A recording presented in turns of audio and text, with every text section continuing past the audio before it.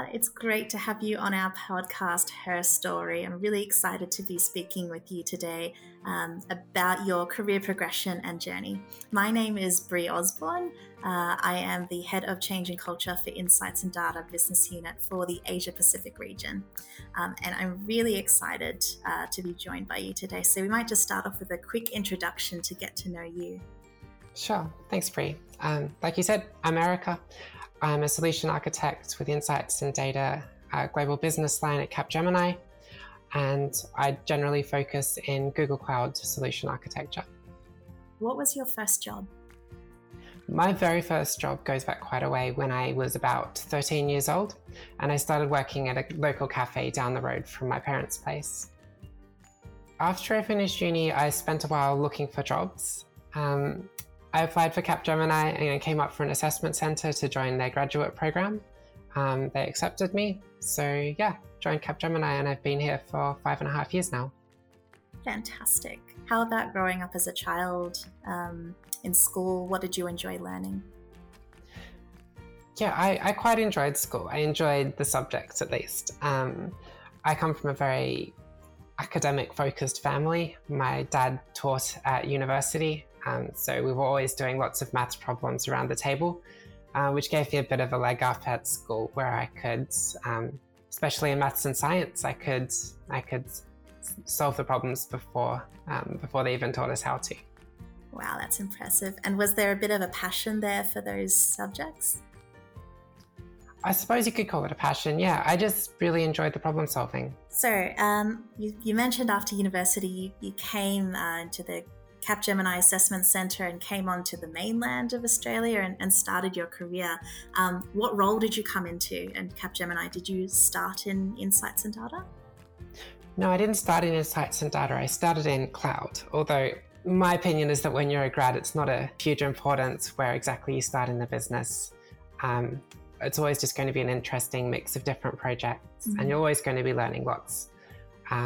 So when I first started, I was really just learning a lot about how businesses worked. I was mostly in business analysis roles.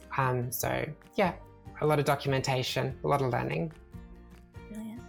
And where did Google Cloud come into the picture? Google Cloud came into the picture a few years after I joined. I had just gotten back from a project in Adelaide and started on one in Melbourne. I was working on a project where we were implementing Google Cloud, one of the first big Google Cloud implementations in Australia. I was there as a business analyst again, generally just putting together documentation, talking to the business, gathering requirements, that kind of stuff. But as part of it, I was also reading a lot about Google Cloud, and I just found the whole thing really interesting and thought it was something that I wanted to become more involved with. So I spoke to the architect in charge of the project, and I asked him if there was anything that I could do to help him with his work, just to kind of branch out of it, because I always had a bit of a technical background as well. He gave me a few pieces to work on. There was a lot of putting together diagrams and documentation again, but it really taught me a lot about the Google Cloud basics, getting that hands-on experience in a very practical setting. Sounds like a fantastic experience, and it was so great that you took the initiative to go to an architect and ask for that opportunity as well. Yeah, it really worked out for me actually. Brilliant. And was that where you started to transition a little bit more into a sort of data engineer role, or was that a little ways off still? That was the beginning of it, yeah. That was my first project as a data engineer. From there, it was a bit on again, off again with business analysis and data engineering. And then eventually pretty full on with the data engineering and now into solution architecture. How exciting, and what an awesome progression as well. What did you love about this journey overall? I think my favorite part about this has been the opportunities I've been given, facing new challenges, and of course all the amazing people I've met along the way. Some of my best friends are people that I've met at work at Capgemini. Brilliant. These data engineering and solution architecture, tell me what you really love about them or what you really enjoy about them. Well, I've always been a bit of a nerd, so I do love just writing code sometimes. It's good to block out everything else and just focus on solving a problem like that. But I also really like the kind of big picture, imagining putting together this big solution design, which is why I'm starting to move more into solution architecture. So I can imagine all the different pieces and how they fit together and how they work within a business as well. Because I do have all that experience with talking to the business and gathering requirements and making systems that actually work for the people who use them. How did you start to make that transition into solution architecture? I've always been picking up bits and pieces where I can, but the big step recently was with one client where I was on board as a data engineer, and I think strictly I still am on there as a data engineer, but we needed someone to do the detailed designs. So I picked that up, and then the architect who owned the piece had moved on to a different company, and I offered to take over the high-level architecture as well. And since then I've been making some changes to it to best suit the solution. And yeah, that feels like the first time I've been officially in a role as a solution architect, although I've always been picking up little bits and pieces where I can. Fantastic. So switching gears a little bit now, Erika, we've spoken about your career and your progression, the many roles that you have moved through, but let's talk a little bit about leadership. What do you think makes a great leader? I think an example of a good leader was the architect on the project that I spoke about before, who helped me get into the Google Cloud area. I think a good leader is someone who recognizes the strengths and talents of the people they're working with and supports them in growing those and working in the areas that they aspire to and enjoy, because I think when people work in areas that they enjoy, on problems that they enjoy solving, then that's when you get the most out of people. Absolutely agree. And I picked up a key word there, support. Are there other people, might be in Insights and Data, might be in broader Capgemini, who have supported you throughout your career? Oh, in lots of different ways, yes, lots of people have supported me. There's obviously a few managers who come to mind who have always been my advocates and have pushed me into roles that I wanted to challenge. There's all the friends that I have, my colleagues, who are just there to talk about all the different problems, to help solve problems and to just sometimes complain a bit when things aren't quite going your way. And there's also all the communities that Capgemini has. One in particular that comes to mind is Outfront, which is our LGBT resource group. And they are just some of the most amazing, supportive people. Could not agree more. So, Erika, what was the real wow moment when you realized that you'd taken a big step in your life, career, all of that? There was a big life moment for me a few years ago, which Capgemini, especially Outfront, supported me through. And that was coming out as transgender. Yeah, that was a really scary time in both my life and my career. I wasn't sure how it was going to affect my relationship with the company, my relationship with clients and my colleagues.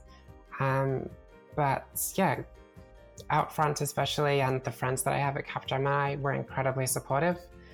And honestly, it's been a huge boost for my personal life and my career. I feel so much more comfortable with myself now that I can focus on work, I can interact more comfortably with other people. It just makes everything a lot easier.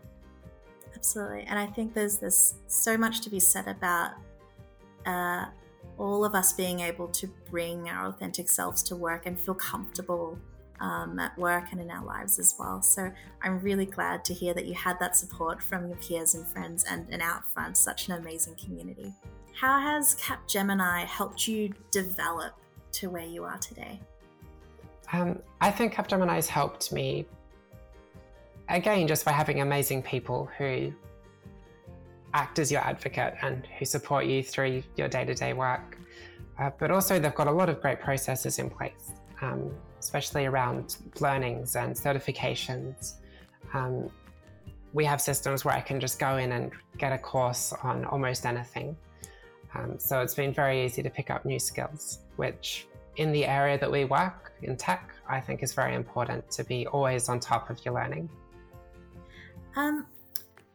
Why do you think someone should pursue a career in the data and AI field? Well, I wouldn't want to force anyone into doing a career that isn't right for them.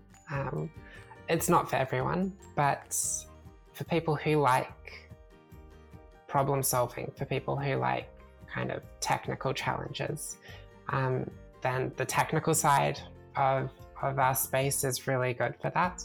And there's the business side too. I know a lot of people who are less technical who do really well in our company because they've got the skills to go and talk to people and the clients and understand what they need to improve. So it's a very broad field, not just data. Amongst the learning, client work, being part of these amazing communities at Capgemini, there's also the matter of work-life balance. How does that work? How do you make it work? Work-life balance has been really interesting. That I think Capgemini does really well is the trust that managers have with the people they work with, and the trust that we have with our clients as well.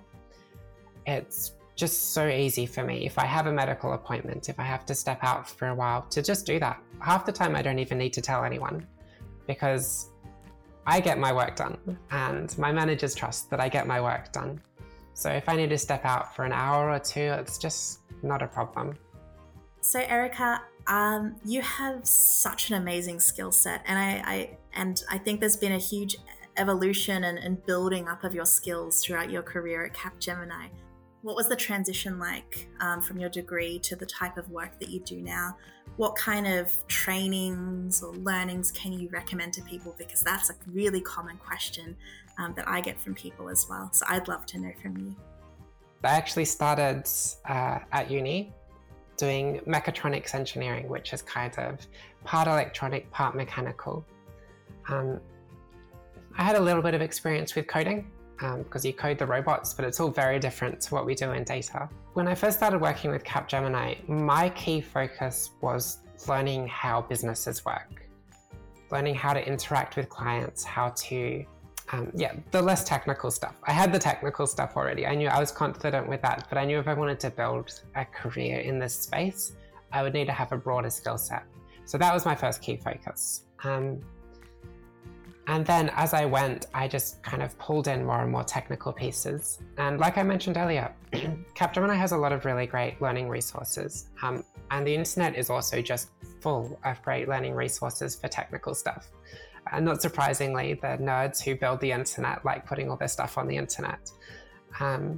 So there's just heaps of great resources, free learning courses, free tutorials, all sorts of stuff. I think the best way to skill up in this area is just the hands-on experience. So if that means being on a client and picking up opportunities where you can, that's probably the best way. If you're not getting the opportunities you want, then what I do when I'm on a project, which I find less interesting, is I build up all these personal projects on the side. I've spent quite a bit of time on the bench, which is when you're not on a project.